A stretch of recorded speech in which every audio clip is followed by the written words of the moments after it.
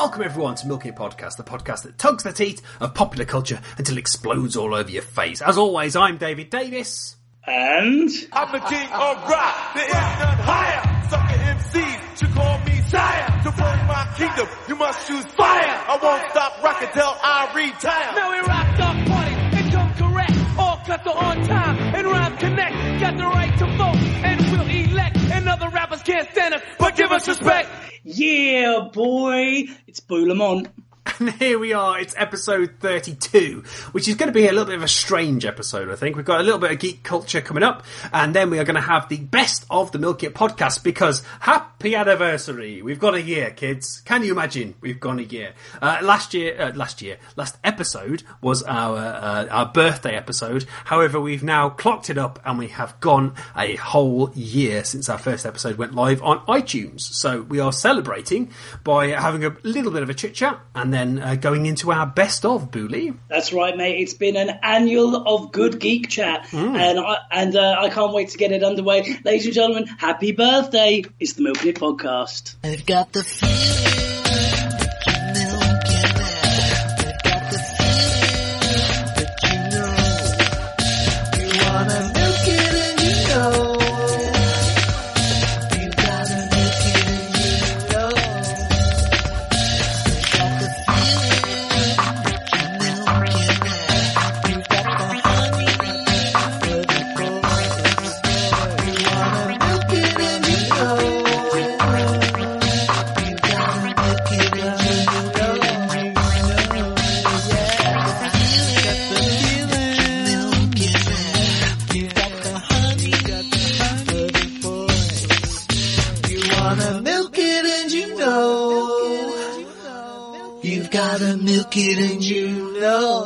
So, as always, as we say, it's episode 32, and we start off with some geek news.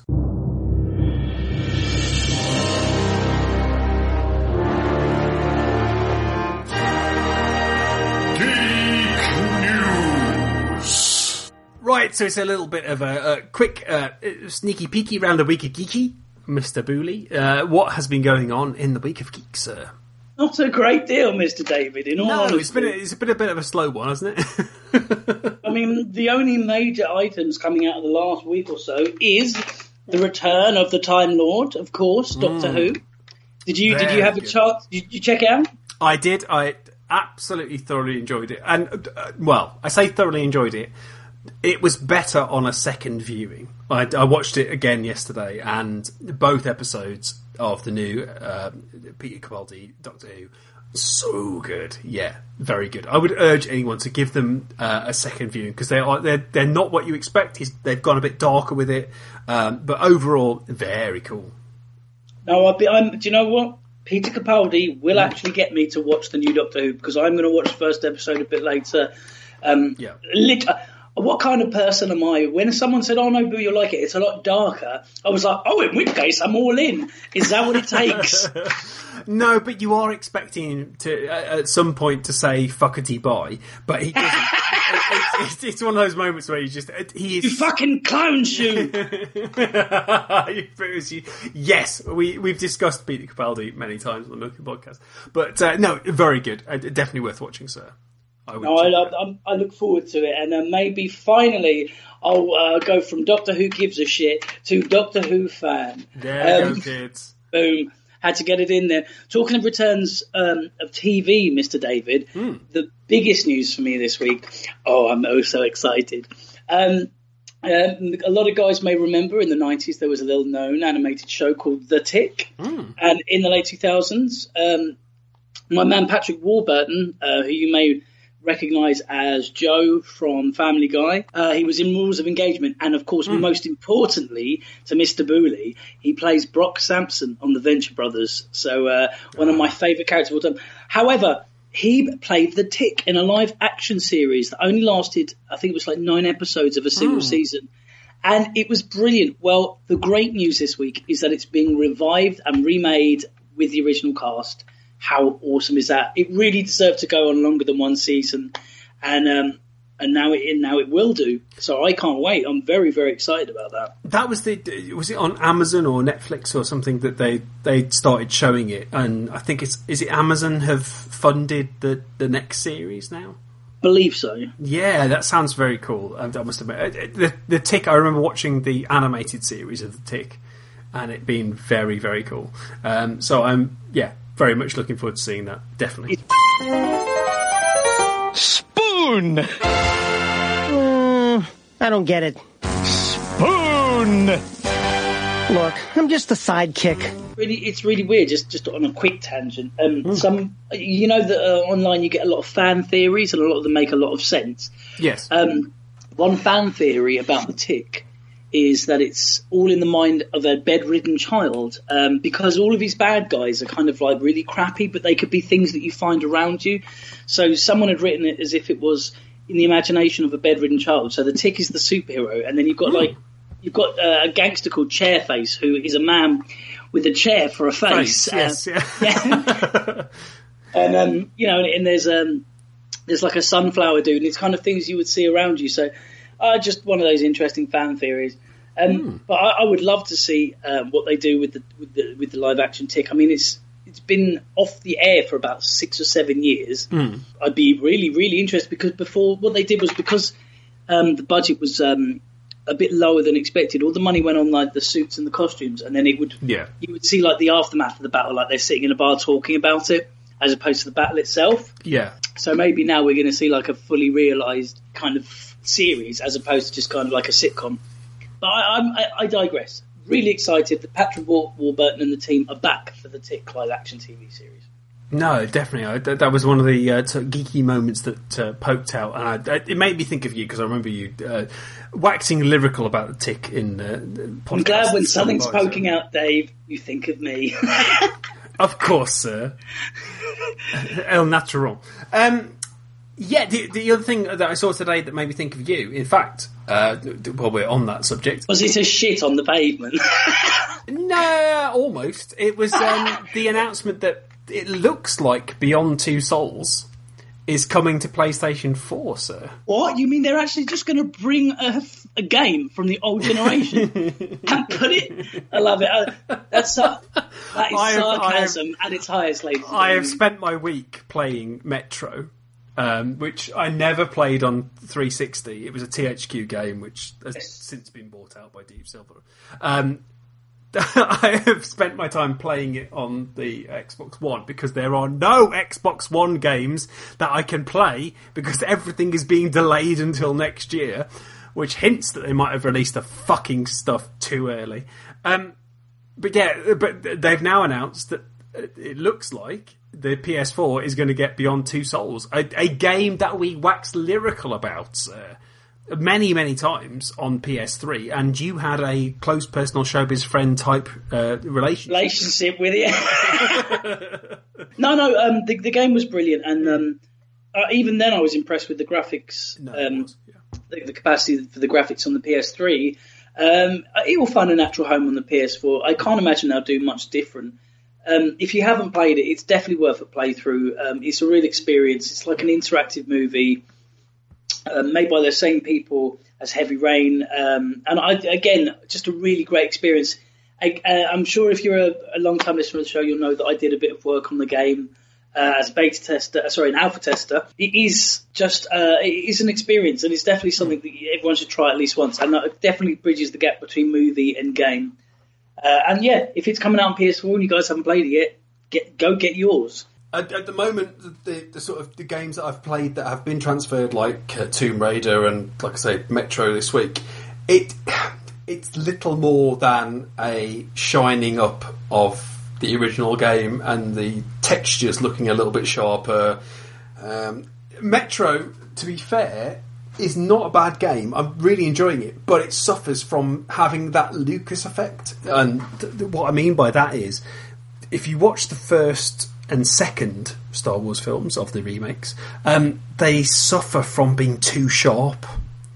There's that little bit of, like, the textures are so perfect that you can see where the edges are, and it doesn't look quite as good as it should look, and that's, you're just crying out for a filter over it to kind of dole it out. But yeah, it's a small thing to complain about, but so far so good. Metro really enjoying it on the next gen consoles. While we're on games, and I know you're not strictly a Nintendo guy, but just something I got to get off my chest. This week saw the release of the first bit of DLC for Mario Kart 8. I'm a Nintendo guy. I have Mario Kart. I downloaded the DLC. The DLC is a group of Mercedes cars. I saw this blatant product placement, and I was very shocked. It looked kind of out of place on a Nintendo console. Thank you, sir. It is the most obscure thing to release for a Nintendo game. It's so out of place in the magical world of Nintendo. It really does. It is. It's like it lessens the magic, I think. And I as much as I love Mario Kart 8 and I'm really enjoying it, this DLC did seem a little bit desperate. And it is really weird to see Mario driving a real world car, and it does kind of take you out of that fantasy world of Mario Kart. As I said, I love Mario Kart 8. I couldn't recommend it highly enough, and it is easily the reason I bought my Wii U. I really enjoy it, but yeah, the DLC was a bit weird, and I just had to get that off my chest because it is weird, especially if you can drive in first-person view. So it's just like driving around a Mario track in a real-world car, and that's never meant to be the object of a Mario Kart game. I just thought I'd get that. They have actually announced 2 DLC packs coming in the future where you can play as Link and Tanuki Mario and a plethora of others, and you get bonus DLC if you order both. I think it's about £12 for both in over here in the UK. So, I again, love Mario Kart, but I'm not so sure about the Mercedes DLC. Well, that seems like a good moment to pause and get some more games news from our resident games geek, Jay, who is providing us with this week's games news. Gables? Games news is here for you, like that creepy guy who pulls at funerals. So sit down, pull down your trousers, and relax. Night Trap. In a move that will excite absolutely no one except for right-wing American media types, grainy Mega CD schlock king Night Trap is making a comeback.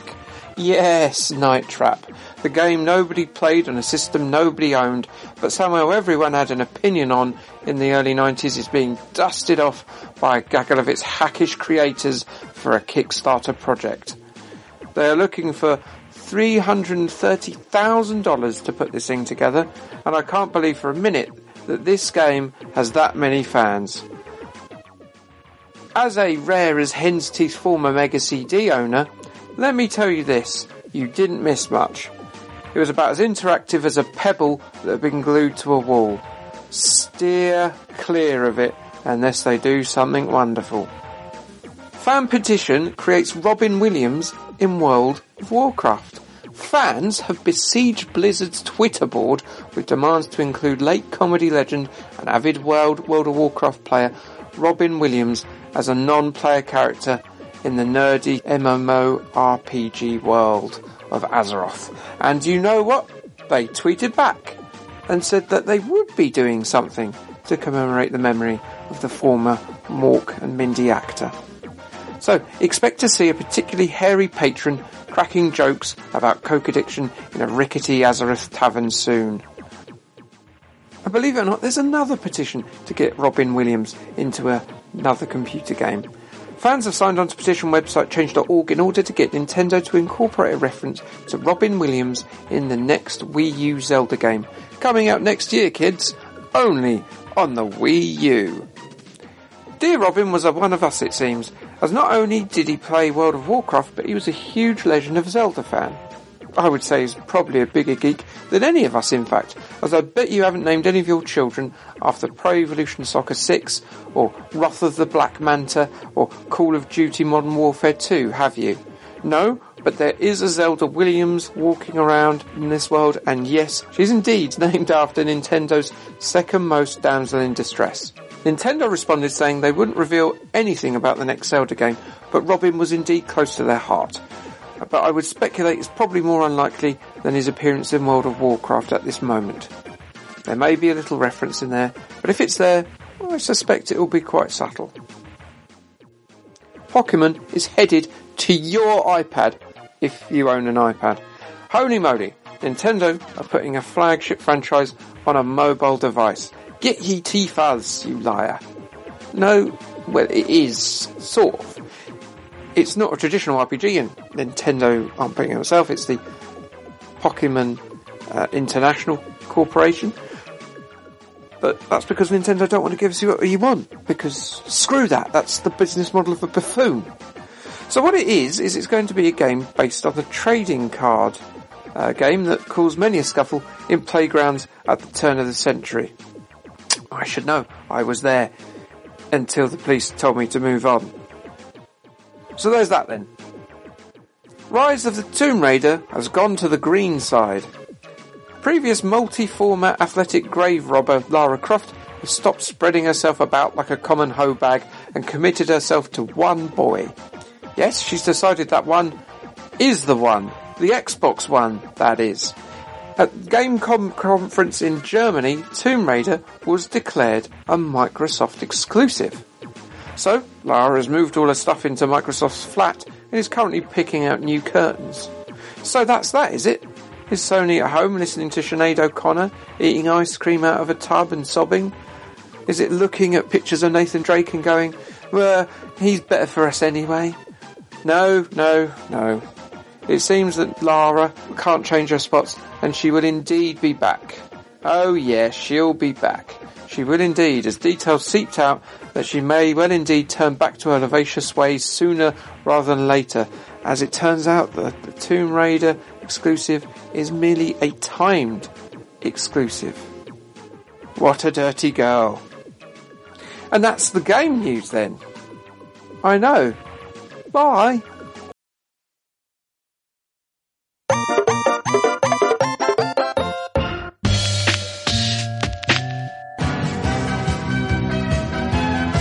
Hello, Milksters. Your old pal and friend of the show, Mossman here, off of 80s classic cartoon, Masters of the Universe. As you can imagine, I've had a lot of time on my hands since that cartoon finished, and I've been aching to hear some quality, geeky podcast that rounds up all the news in a nice tight package. Only thing is, we don't have iPhones. Oh, not after old King Randor fell out with Steve Jobs back in 92. Well, imagine my delight that now the Milk and Get podcast is available on Stitcher for Android users like myself. Stitcher.com has all the information. Oh, I can't wait to tell Fisto he'll be well made up.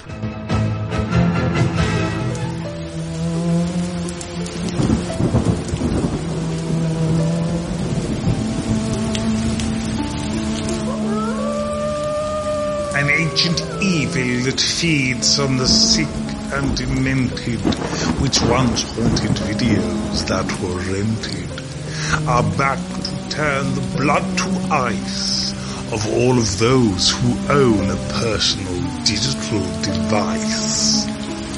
On VHS, DVD and Blu-ray too. In your pants, it may make you do a poo.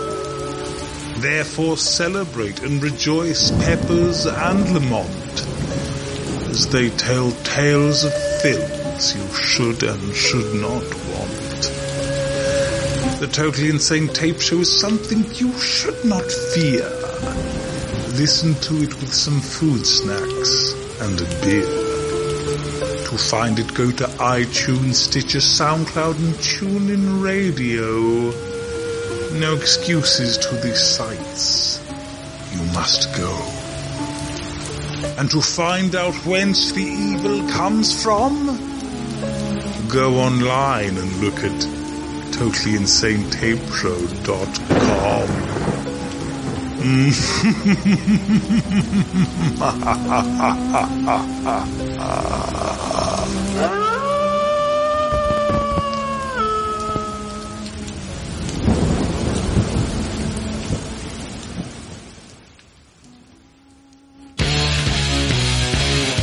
Join Josh Armour and Todd Eastman every Friday for Wrestle Radio Australia, covering WWE, TNA, Ring of Honor and Australian Pro Wrestling. Exclusive interviews including Buddy Murphy, Adam Pearce, TV legend Rose McManus and many others. Download for free on iTunes or Stitcher and stream us on the TuneIn Radio app. It's Australia's wrestling broadcast. It's Wrestle Radio Australia.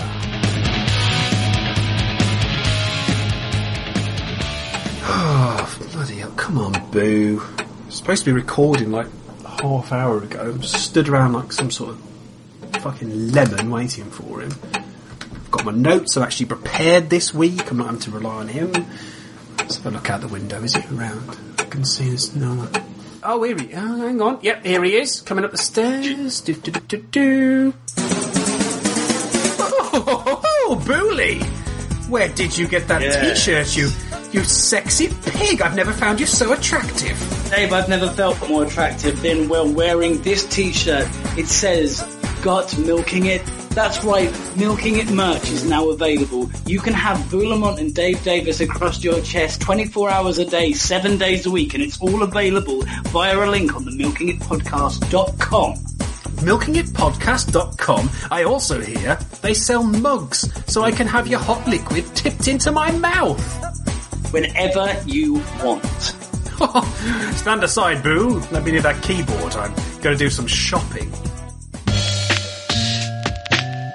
He's gonna take you back to the past to play the shitty games of suck ass. It's not just the AVGN that we're going to be talking about with our friend Jay. It's a plethora of YouTube celebrities. So Jables, hit us. We here at the Milking It podcast are brilliant. No, we are, all of us. My trumpet is in easy reach of my lips and I'm going to give it a good goddamn blow, sir. Our current affairs, games and nerd news show is always released on time on every Monday, Tuesday, okay, sometimes Wednesday, sometimes Thursday, a day of the week, most weeks. None of us ever make any mistakes either. Can you remember a single one from this episode so far? Nah, see? Exactly. Ignore the other ones. See? We're mother-loving pros, but we have to admit we are pretty ugly, which is why we do a podcast as opposed to having a video channel on YouTube. Now, obviously, that doesn't stop most YouTubers, aside from those girls who like to make points on serious issues such as feminism, or are wearing their low-cut tops to make sure their cleavages are in the thumbnail pictures, because you know what? Tits equal hits. So I'm going to cover for you today a fair few of my favourite YouTubers, because you shouldn't stay loyal to us. You should also look around. Keep giving us your loving, but also see what you can find elsewhere. We're not monogamous, despite what people tell you. Pat the Nez-Punk. Pat is a doe-eyed, easy-going chap with an extensive video game collection.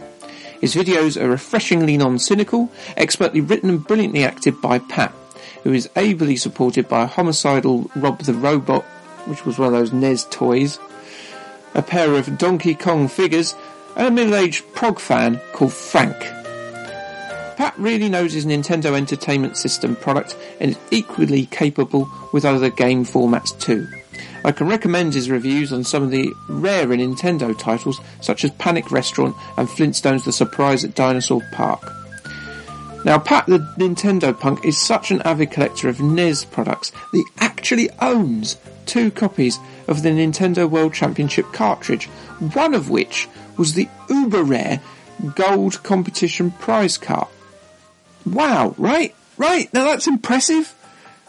Yeah, it is impressive, just believe me, okay? Jesus. Next, the Game Chasers. Now, if you watch Game Chasers, you would know that owning that Nintendo World Championship cart was kind of a big deal.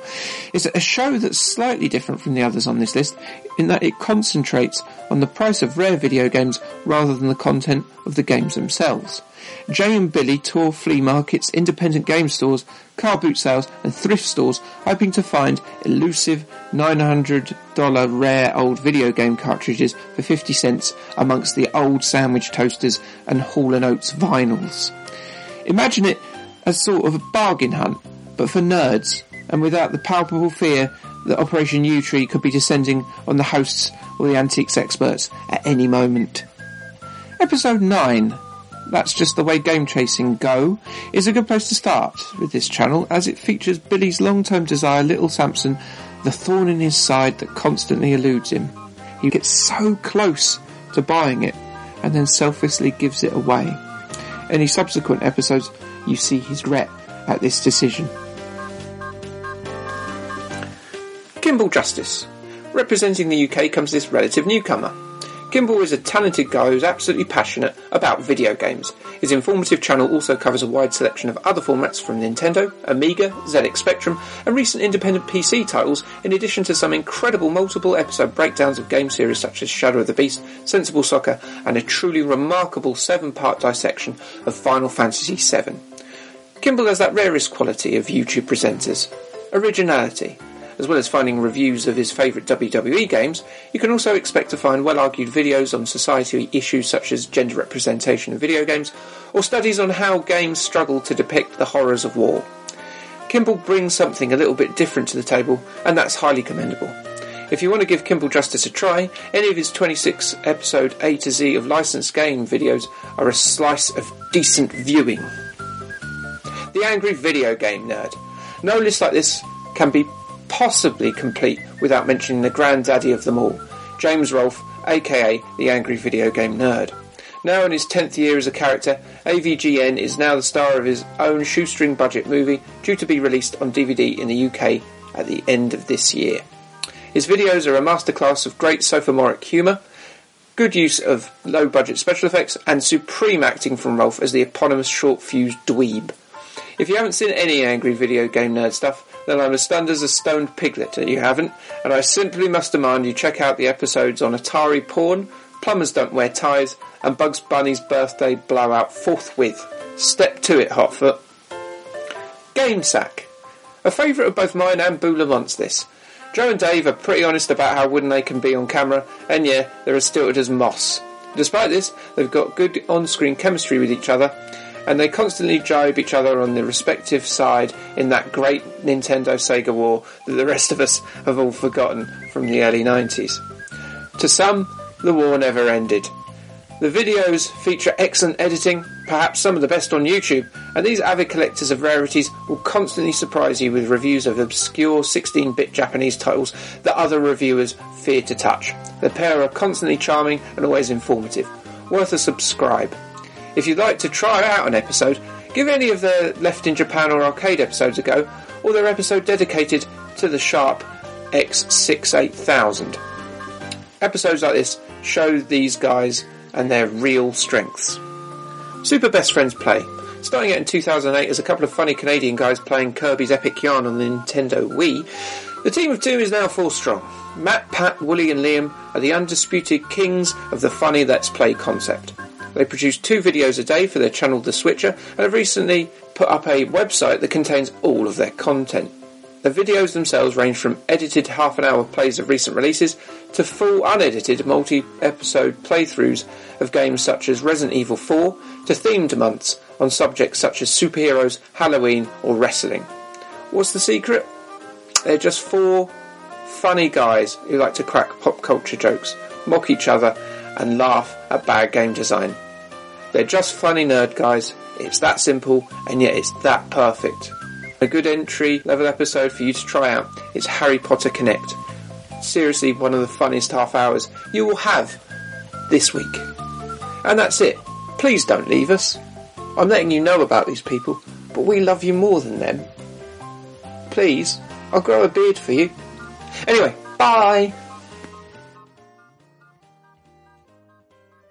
So that was Jay giving us a little bit more of his ramblings, and now it's time. Can you imagine? It's time. Like I say, we've been here a year. It's a year pretty much since we appeared on iTunes and you guys started downloading us, and we really appreciate it.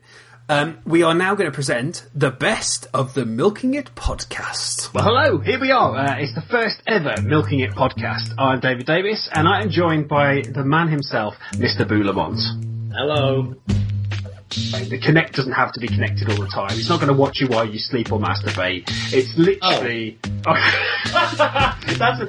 You're the only person in the UK who thinks that's a down point. I'd have a Bill Gates tattoo on my cock, especially.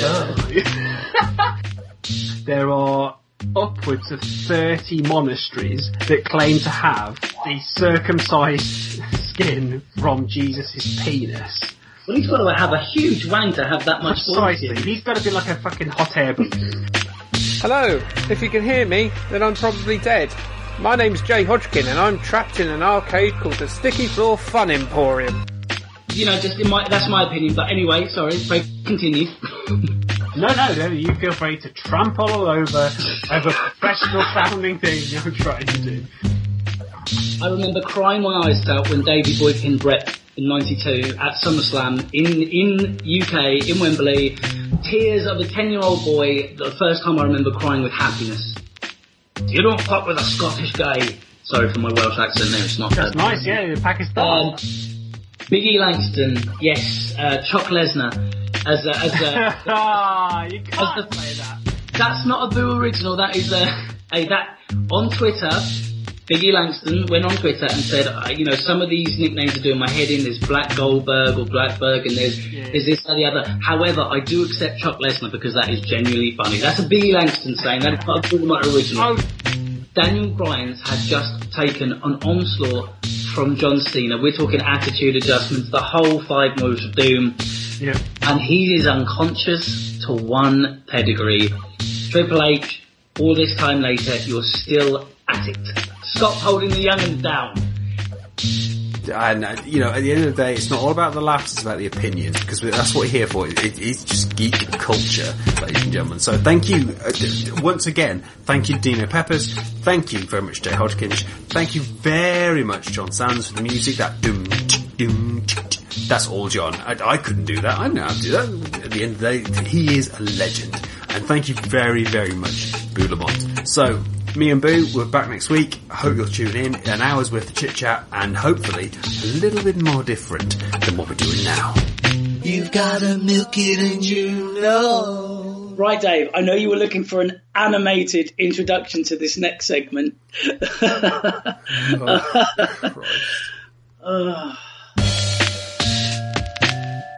Okay, so the conversation that we had about He-Man kind of started me thinking generally about sort of the TV that I watched that influenced me when I was growing up. Because obviously for me, it was He-Man, and then later, obviously, as I got into my teens, it was Batman.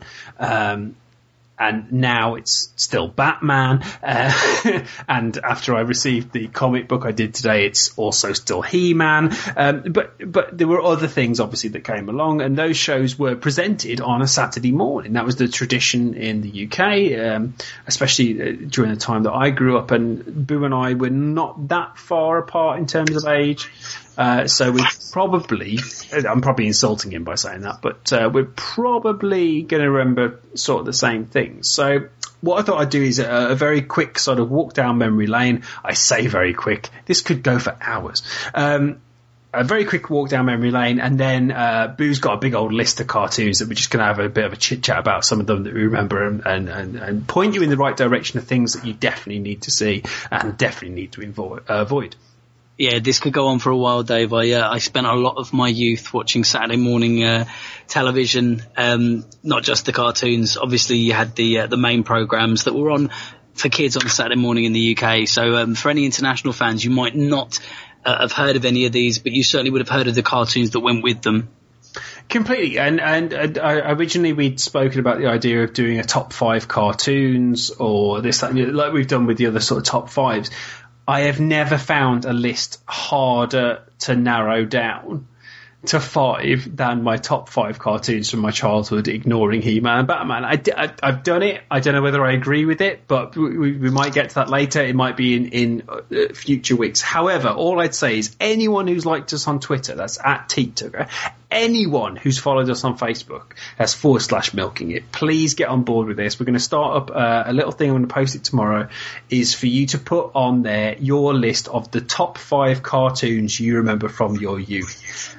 I'd love to have this discussion. If they're good, we'll bring you on. If they're bad, we'll discuss them and put you down. I'm joking. We won't put you down. No, totally. People get involved because we want to hear your top 5s. We'd love to talk about them. We'd love you to get involved because this is going to be an interesting discussion. I'm really looking forward to it. Yeah, completely. So, okay. So for my childhood, I am taking the years, and again, this is going to age me.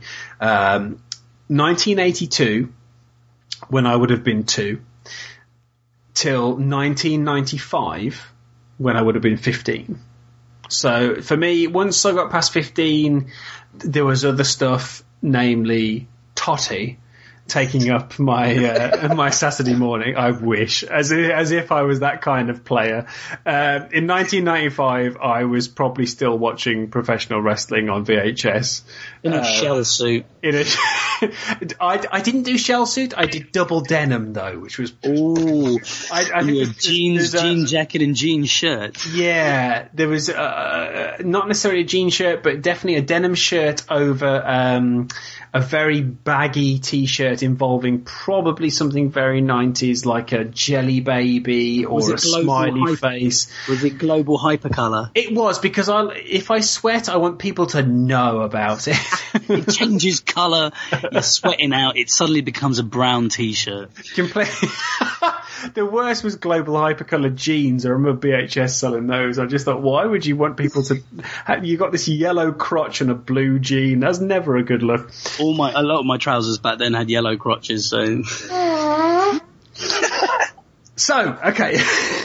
Saturday morning TV program. So the first one I'll mention, I don't know whether you remember, and obviously Boo will chip in with bits and pieces, but this is kind of me leading him down the primrose path, is number 73. So number 73, I don't know whether Boo will ever even remember. It ran from 1982 to 1988, because I've done a bit of research on this over the past few days, because it's one of those sort of YouTube or Wikipedia rabbit hole moments where you end up just spending 2 or 3 hours looking at stuff. So number 73 was 82 to 88. It was basically the idea of it was just a house with different characters in it. But the main people who were in there was, or the people that stand out now looking back on it, was Neil Buchanan, as in Art Attack's Neil Buchanan. It's an art attack. Completely.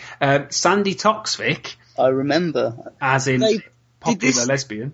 Now, was there a very bright red door on number 73? There certainly was, yes, with a big, would you believe, yellow 73. Very Hulkamania. This will age me slightly, but I was born in 82, but I do I've got a memory of Sandy Toksvik in a house with a red door. So, you know... She was there till 88, so you know, that would make sense that maybe you didn't catch the final episodes of that particular show.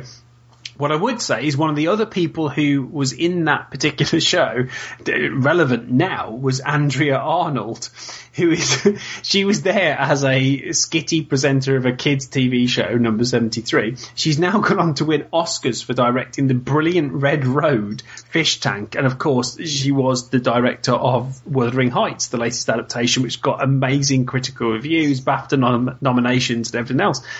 Absolutely amazing that she was even involved at that stage in something like number 73. But it kind of set the formula. It followed on from Tiswas and Saturday Superstore and that kind of thing, which I never even knew about, obviously, because I was far too young. But that was my first memory. The reason I remember it was because as I was growing up, obviously Transformers was a big deal. And the Transformers, a huge deal, Dave. Yeah, well, maybe for you. It was a big deal for you. It was a big deal for me. I love Transformers. Okay, well, number 73 didn't have the Transformers. It had the GoBots. Ooh. Not a pale imitation for the Transformers, unfortunately. Absolutely. Unfortunately, that was the well, we'll get to a relevant comparison later on that comes up. But yeah, so the GoBots ended up on 73, and Transformers was unfortunately not involved, and that's the reason I remember it. So number 73 ended, or it came to an end after quite a long run, especially when you compare it to some of the stuff that comes up a little later on when we're talking about this. So they went through 8 series between then. So it was 82 to 88. So they did 8 series, and then it came to an end. They decided that no, we're not going to do that. It doesn't make sense. We're going to change it up and do something completely different. And then they went to the idea of doing seasons for the shows on a Saturday morning. So you'd get sort of 3 or 4 months of this show and then 3 or 4 months of the next show, and they'd sort of alternate between them. So it kept it interesting and everything else, but it was still that idea of stupid comedy, skits, silly competitions, that whole whack-a-day idea of, well, we're going to do these ridiculous things, but we're going to give away prizes, and which were always rubbish. They were always board games, weren't they, at the end of the day?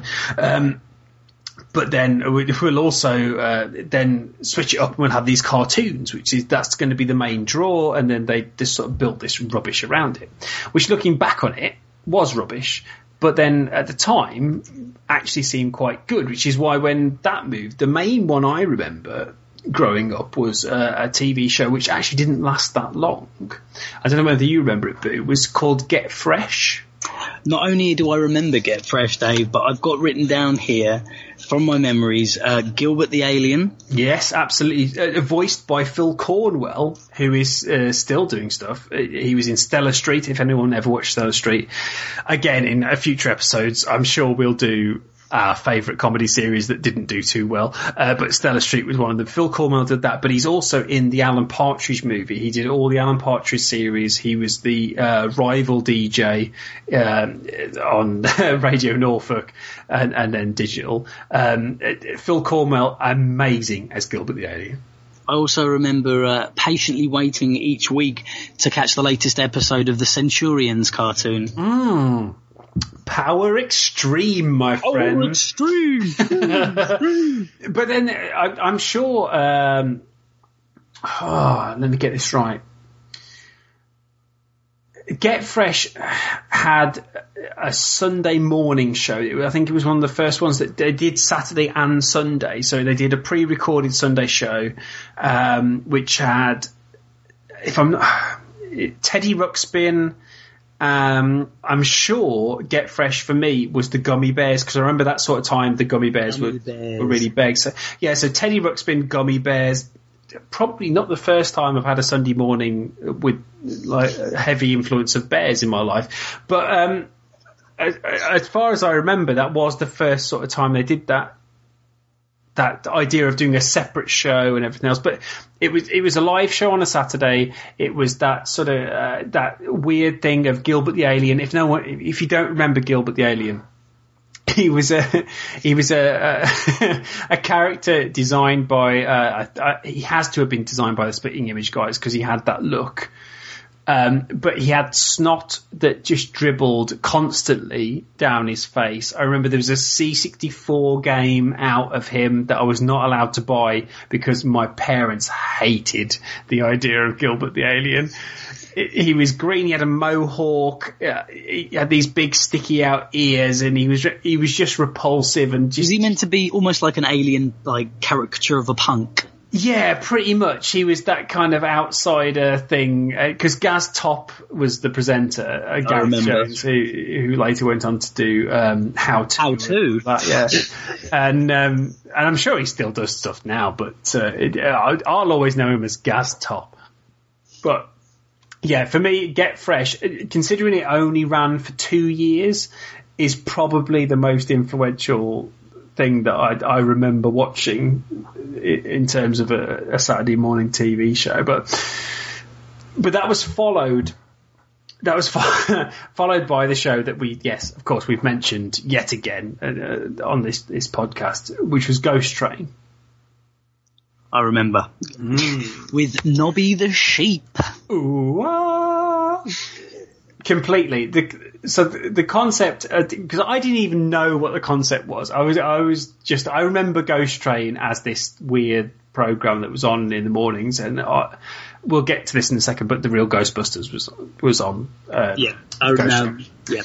So the whole concept was there was this girl who had inherited a ghost train from an uncle or something, and then her mates are trying to escape with her because there's this character called Barry Mafia, and just rubbish, absolute rubbish. We're up there with Why Don't You levels of rubbish acting and just drama school shite. Nobby the Sheep was the character that kept you watching. I believe he had a spin-off. I believe he also ended up hosting CITV at some point. Say again, sorry?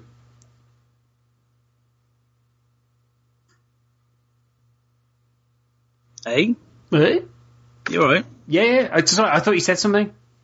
No. Okay, sorry. Where were we? Nobby the Sheep, and he ended on CITV. I'm sure he presented CITV at some point, and I can't remember for the life of me, and I should have YouTubed this. Was he Scouse or was he Welsh?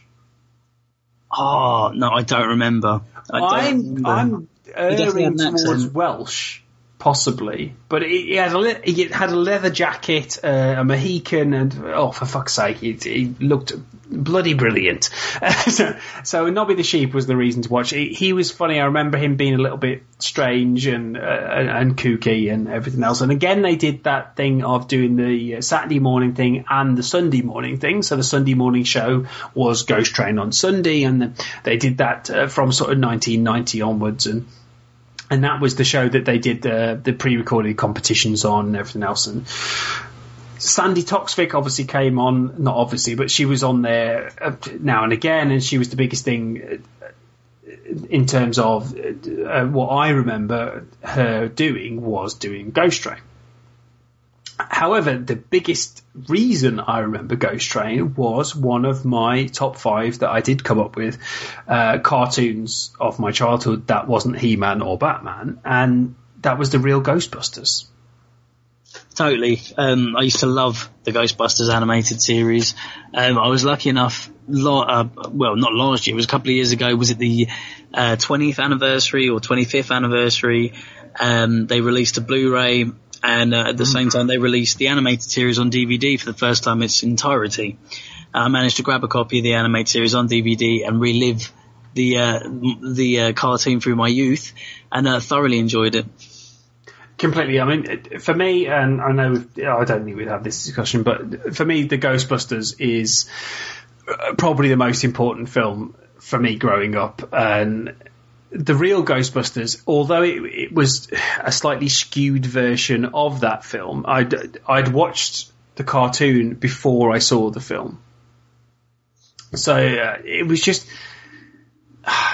It was just one like if you look back at it now, it's probably not the greatest cartoon ever. No, it's not held up too badly. I do have a couple of interesting factoids about the real Ghostbusters, Dave. Yeah, only a couple of little interesting things. The voice of Winston Zedmore was actually played by Arsenio Hall, who was obviously in Coming to America with Eddie Murphy, and he was obviously famous for having his own chat show in America at one point. Yeah. And just a weird little geek paradox that I figured. The voice of Peter Venkman, who in the film was played by Bill Murray, was done by the gentleman who voiced Garfield. Yes. Then in the live action Garfield movie, who should be voicing Garfield and taking this guy's job but good old Bill Murray? So a bit of a geek paradox there for you, for the real Ghostbusters. Very strange. But again, it was a Filmation cartoon, so it was the same guys who had done He-Man, and they were very used to doing that sort of that big budget, not even big budget, but in terms of we've got toys out, we've got bed sheets out, I remember my brother having a single bed cover of this massive real Ghostbusters picture, which was the sort of guys in Ecto-1, Slimer behind them, Stay Puft above some massive building, all coming down. I remember that being really cool at the time. But as far as I remember, it wasn't really tied to the film too much. They'd let them do their own thing. There was a spin-off Marvel comic, which I still have many. I actually still have an annual of that. Wow, okay. I just remember, I remember that every week they used to have like a Slimer cartoon on the back page. I was about to mention this. It was towards the end, actually. They would have these individual Slimer things, and it actually spun off into its own series, which was like Slimer and Friends. Yes, yeah. But there was also, every time they'd have the Tobin Spirit Guide, like individual pages of a particular character. Tobin Spirit Guide is mentioned in the first film very, very briefly by Egon as a sort of reference guide. Yeah, that conversation kind of ends there, even though it's a best of. I've decided to include it because I thought it was quite interesting. Some technical issues with that particular conversation, and I can't find the rest of it. If, Milksters, you know what episode it was on, because I'm going through them and I can't find it, please let me know. But in the meantime, enjoy this chit-chat about the old wrestling. I realised, out of the blue, that it is 20 years since I started watching wrestling on the full-time in terms of having Sky TV. Exciting, 20 years ago, to have Sky TV. And so I've been watching wrestling for 20 years on the regular, as they say, in terms of pay-per-views. So the first one I would have watched, in fact, taped, as we were talking about VHS earlier on, was probably SummerSlam 93.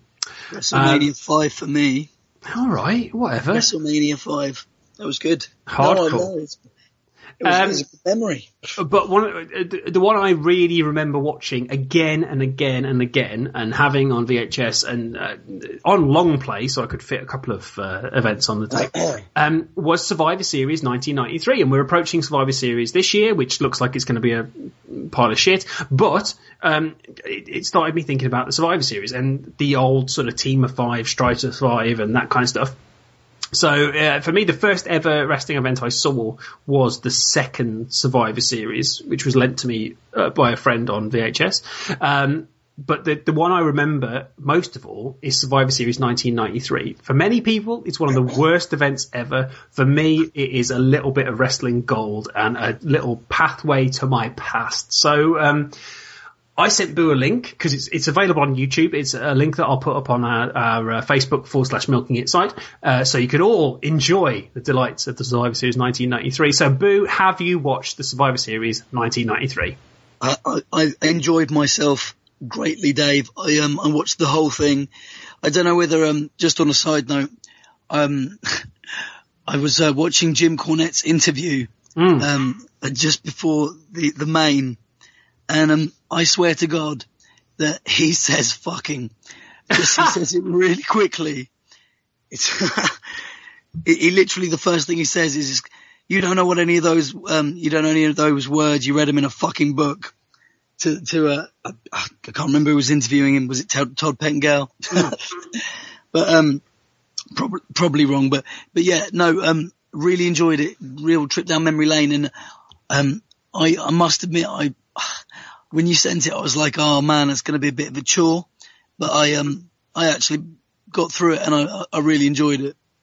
Absolutely. And okay, so we'll have a quick flick through the matches that were there, and we'll sort of talk about the characters that were involved and everything else. So what you've got to remember is 1993, especially this time in 1993 for wrestling, it had kind of gone down in popularity a little bit. I think it's safe to say 92 was the most popular sort of time in the UK, especially because obviously SummerSlam 92 held at Wembley and they drew 80,000 people. By this point in 93, it was a little bit passé to be a wrestling fan, wasn't it? Yeah, excuse my voice. That's fine. Yeah, that was like coming to the end. Like it was as we said before, in the UK when wrestling first came over with Sky, it became like a fad. Like the Turtles, like He-Man, the kids have these fads. So, for me, the beginning of my wrestling fandom was as a child being involved in this fad. But yeah, by 1993, the fad had kind of died off a bit. Because you had your big SummerSlam 92, which was like the peak of its popularity in the UK in the early 90s. I mean, that was like the payoff.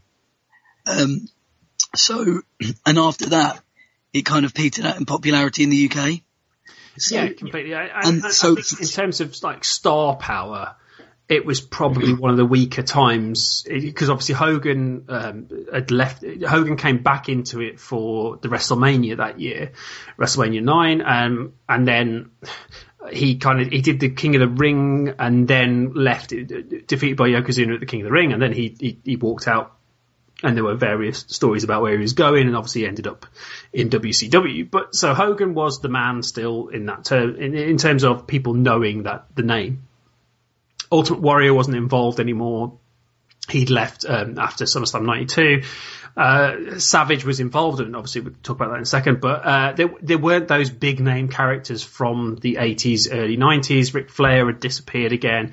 You were at a point where it was a new generation, to coin a phrase, of stars and still some old ones. But let's have a little bit of a chit chat about the matches that were involved and why I love it so. So the first match, they went away from the 5-on-5 for this year. It was a 4-on-4 Survivor Series elimination matches.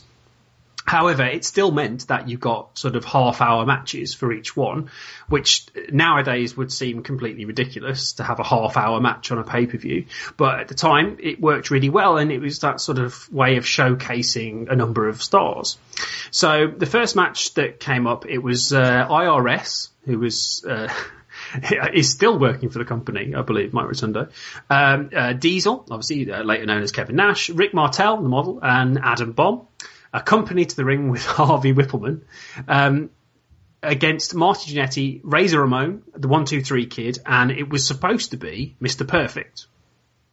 As far as I understand, Perfect was claiming on an insurance thing with Lloyd's of London, so he decided not to continue wrestling and left the company so he could claim on the Lloyd's of London insurance policy, and he was replaced by everyone's favourite commentator at the time, the Macho Man Randy Savage.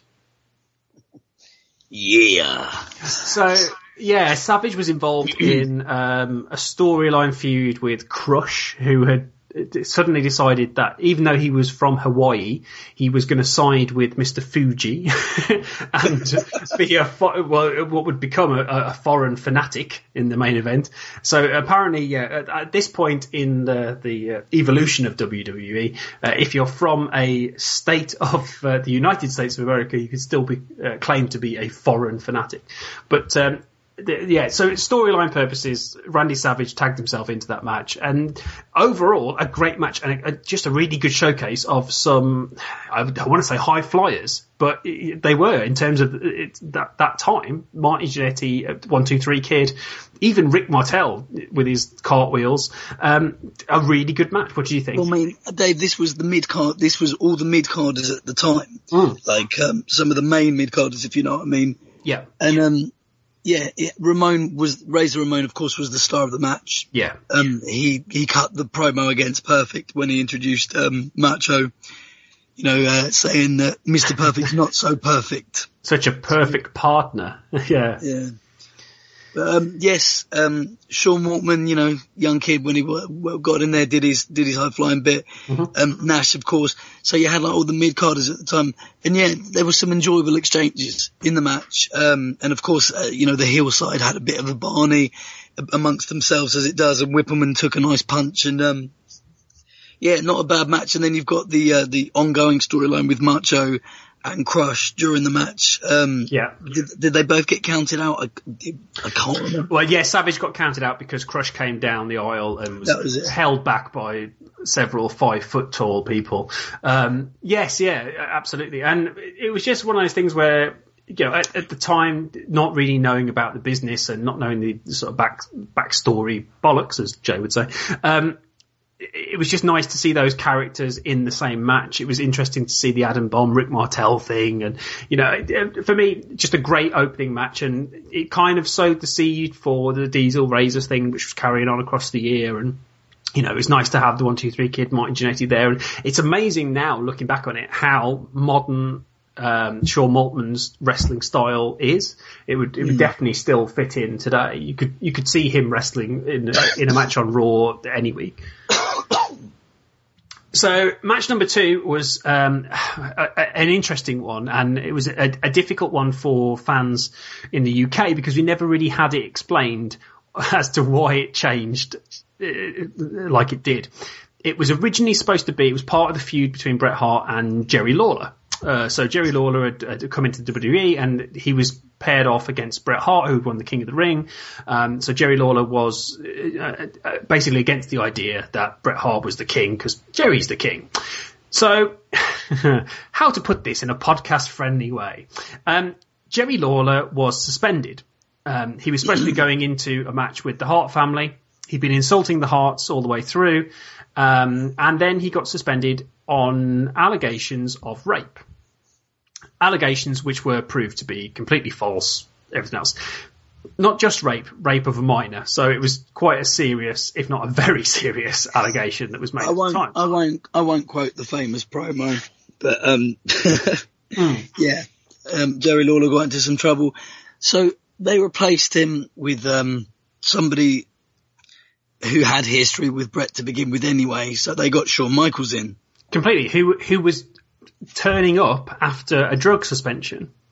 So this was his first match back on TV with the Intercontinental Championship, which we, as far as we were concerned by that point, was round the that was Razor's belt. Yeah. But yeah, Shawn Michaels still was carrying it at this time. So Shawn Michaels dropped into this match at the last minute. No one really understood what was going on and the reason he was there, but he was there with his knights. So he had these three guys under hoods. They never hinted as to who they were. As far as I know, and I need to bring this up. Actually, I should be reading this, but as far as I know, so the knights were Barry Horowitz, Greg Valentine, and the USWA wrestler Jeff Gaylord, who has the best name in wrestling ever. And of course, Bobby Heenan knew who was under the mask. Yes, and was hinting all the way through, and it was a wonderful moment. And it was the line that Bobby Heenan delivered, which stands with me to this day. Was Vince McMahon says there's over 20 members of the Hart family in attendance. Bobby Heenan says, "That's the smell." Absolutely legendary. But yeah, so all in all, it was an okay match. It sowed the seed for the Bret Hart-Owen Hart feud that was going to start to lead up to WrestleMania 10. If you listen to Bruce Hart since, and obviously Owen Hart tragically died, but Bruce Hart claims that he was going to be the one to feud with Bret Hart, and then Vince changed his mind at the last minute. I don't believe that for 1 second. I think it was always going to be the Bret Hart-Owen Hart feud. Overall, Shawn Michaels sells his arse off. It's an interesting match in terms of the interaction between the Knights is okay, and they just get eliminated quite quickly. Owen Hart gets eliminated. He's the only one from the Hart family to get eliminated. Stu Hart on the outside. But I don't know. What did you think about that match, man? Shawn Michaels sold his arse off. He took a punch from Stu on the outside and sold it like he'd been killed. But yeah, just a weird match. Because it kind of came out of left field because it had nothing to do with the storyline that led up to it, nothing. Completely, and that was the thing that it was just so geared around Jerry Lawler, and obviously it was understandable why Jerry Lawler wasn't on that particular event, but it was just completely sort of blew your mind when you were watching it live. You just thought, oh, okay, well, why is Shawn Michaels suddenly involved in these, all these guys? Match number 3 was a Smoky Mountain Wrestling match, which at the time, again, didn't make much sense to UK viewers because we weren't really aware of Smoky Mountain Wrestling. But for me, was one of the best matches on the card. It was the Heavenly Bodies, Jimmy Del Rey and Tom Pritchard, going against the Rock and Roll Express. Because I wasn't a WCW or /NWA fan, I wasn't really aware of the Rock and Roll Express. I wasn't really aware of Jim Cornette and the Heavenly Bodies. I remember the Raw where Jim Cornette turned up and introduced them, and it was like oh my God, they're mentioning another wrestling federation. Because that was the sort of done thing at the time. They never ever spoke about anyone else. It was just WWE, sort of WWF at the time. But overall, a really good match. Not quite as good as the Heavenly Bodies versus the Steiners from SummerSlam, but still a really interesting match. The Smoky Mountain Wrestling match was it was like an old school match, and they've obviously got different rules in Smoky Mountain Wrestling compared to WWE, and they did a little gimmick where you don't, obviously in Smoky Mountain, you don't, if you throw someone over the top rope, it's a disqualification. Yes. And they actually involved that in the match, which I thought was quite a nice touch because in WWF the rules are different. It's also worth mentioning that for that match, Bobby Heenan and Vince McMahon tagged out. They were commentating on the event, but for that match itself, they brought in Jim Ross and Gorilla Monsoon, who for the whole event were doing something on WWE Radio, which is a thing they did for the troops and everything else. But I think because it had that NWA sort of feel, that's why they thought, right, okay, we need to bring in Jim Ross because he can actually call these moves rather than just going, what a maneuver. Dave, sorry to cut in. Mm-hmm. It wasn't the Heavenly Bodies the Steiners wrestled at SummerSlam. It was the Beverly Brothers. What, the SummerSlam before this? Was it not? I thought it was. Is this another live Boo Lamont Balls Up? No, I think this is. I thought this is a Dave Balls Up. When you said when you say the Heavenly Bodies wrestled the Steiners at SummerSlam, do you not mean the Beverly Brothers? No, the Beverly Brothers wrestled the Steiners at the Royal Rumble, but the Heavenly Bodies faced the Steiners at SummerSlam 100%. Okay, no, I'm just because I remember the Beverly Brothers match distinctively because the finish with the Frankensteiner where he just spikes him straight onto his head. 100% that's the Royal Rumble. No, I trust in your knowledge of wrestling. But so the next match was what can loosely be called a comedy match if you're into this kind of thing.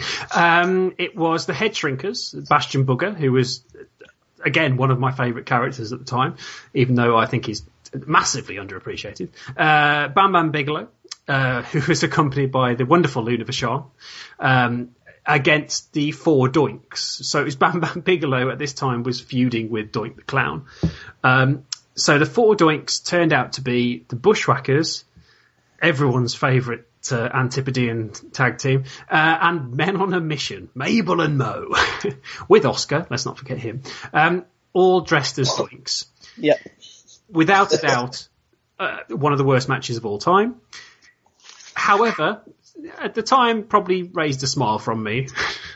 Dave, I think it's about time to mention this is what we in the business and what's popularly known as WrestleCrap.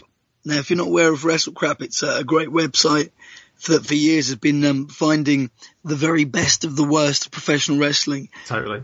So WrestleCrap.com, check that out. But this is literally a perfect example of WrestleCrap. It's so bad that it's good.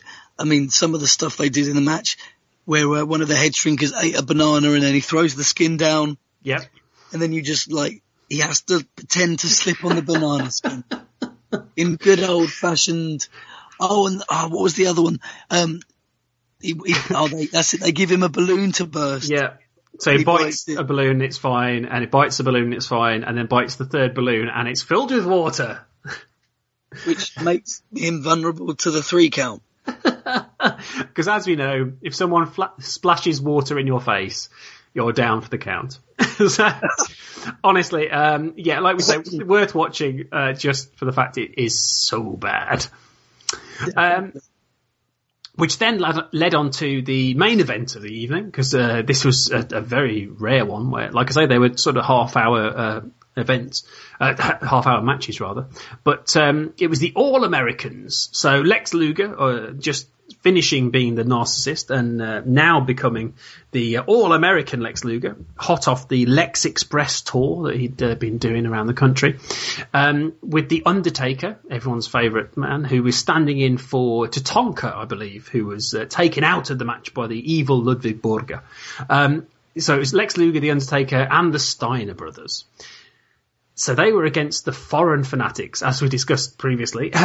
Crush from Hawaii, Yokozuna, who was from San Francisco, Ludwig Borga, who was genuinely from Finland, yep, and one of the Quebecers, Jacques Rougeau, or the Mountie, as he was known. So they were accompanied to the ring by Jim Cornette, Johnny Polo, later to be Raven, and the always popular Mr. Fuji. As main events go, looking back on it now, you watch it again, it's not a brilliant match, but at the time, I was into it. I absolutely enjoyed it. And for me, as I've said before, Yokozuna can do no wrong. I was a big Yokozuna fan. I still think, looking back at it now, the way the guy moved, the things he could do in the ring was unbelievable. And the fact they put him in the new game, when you play as him, he's one of those characters you want to be in a computer game because he just crushes it. No, I'd be interested in playing as Yokozuna. But I didn't. I thought this was one of the weaker matches on an already bad, enjoyable card. Kind of, it ended out with Ludwig Borger and Lex Luger, and Luger was still getting his big face push. I just never really was a fan of Lex Luger. I could never get behind it. I found it a bit cheesy. And as I said, it was the popularity was trailing anyway. When Lex was in as the All-American after slamming Yokozuna on that, on the battleship. The Intrepid, yeah. The Intrepid. But not a lot of, nothing majorly memorable for me in this match other than the end, with, Lex and Ludwig Borger. And they really were pushing for Ludwig, weren't they? Yes, completely. They genuinely thought he was going to be like this big thing, and I think he got injured. Oh, let me get this right. He got injured before the Royal Rumble. He was going to be like this big heel and everything else. And Tony Halm was his real name. He did a little bit in WCW, I think, at a later date. He then put on a lot of weight and got into politics. But he was, dare we say, he was very right wing and I believe quite homophobic and slightly anti-Semitic. So did he not have an SS tattoo? He did, yeah. He had an SS tattoo, and I believe he had a tattoo above his anus that said "no entry." So God bless Ludwig Borger and his crazy anti-American ways. And thus concludes our review. He is dead, Dave, don't worry. Oh, it's fine. Yeah, fuck it. So all in all, I think nostalgia-wise, it was really nice watching it again the other day. And I will put the link up on the Milking It Facebook page. But watch it for the first match. The opening match is a good example of mid-card wrestling in that era, and some characters who would later go on to do some massive things in terms of Razor Ramon and Diesel. Everything else, take with a pinch of salt. The Four Doinks, like you say, is total wrestle crap. The main event, not so good, but is made wonderful in terms of watching Jim Cornette work, because for me, he's one of the greatest managers of all time. Yes, so that was my review, or our review even, of my first big wrestling event that I watched 20 years ago, the Survivor Series 1993. So that was episode 32. Can you imagine episode 32? A best of and a bit of geek news at the beginning. Absolutely wonderful. Thank you, as always, John Sands for his music. Thank you to Dino for his artwork. Thank you to Jay for his drop-ins. Thank you to Booley Lamont for everything that he brings to the table. Me? Yes, you, Boo. Oh, you. Thank you, as always, to the listeners for listening to us. And we've been here a year, and yet you're still here. I cannot imagine why. But as always, thank you. I've been David Davies. And I've been Boo Lamont. And thank you for joining us in a tango across the timeline of Milking It Space. So join us next time for a little bit more of the same. It's geeky goodness all round at the Milking It Podcast. Peace out, y'all. You got the feeling that you're milking it. You got the honey for the boys. You wanna milk it, you know. You gotta milk it and you know.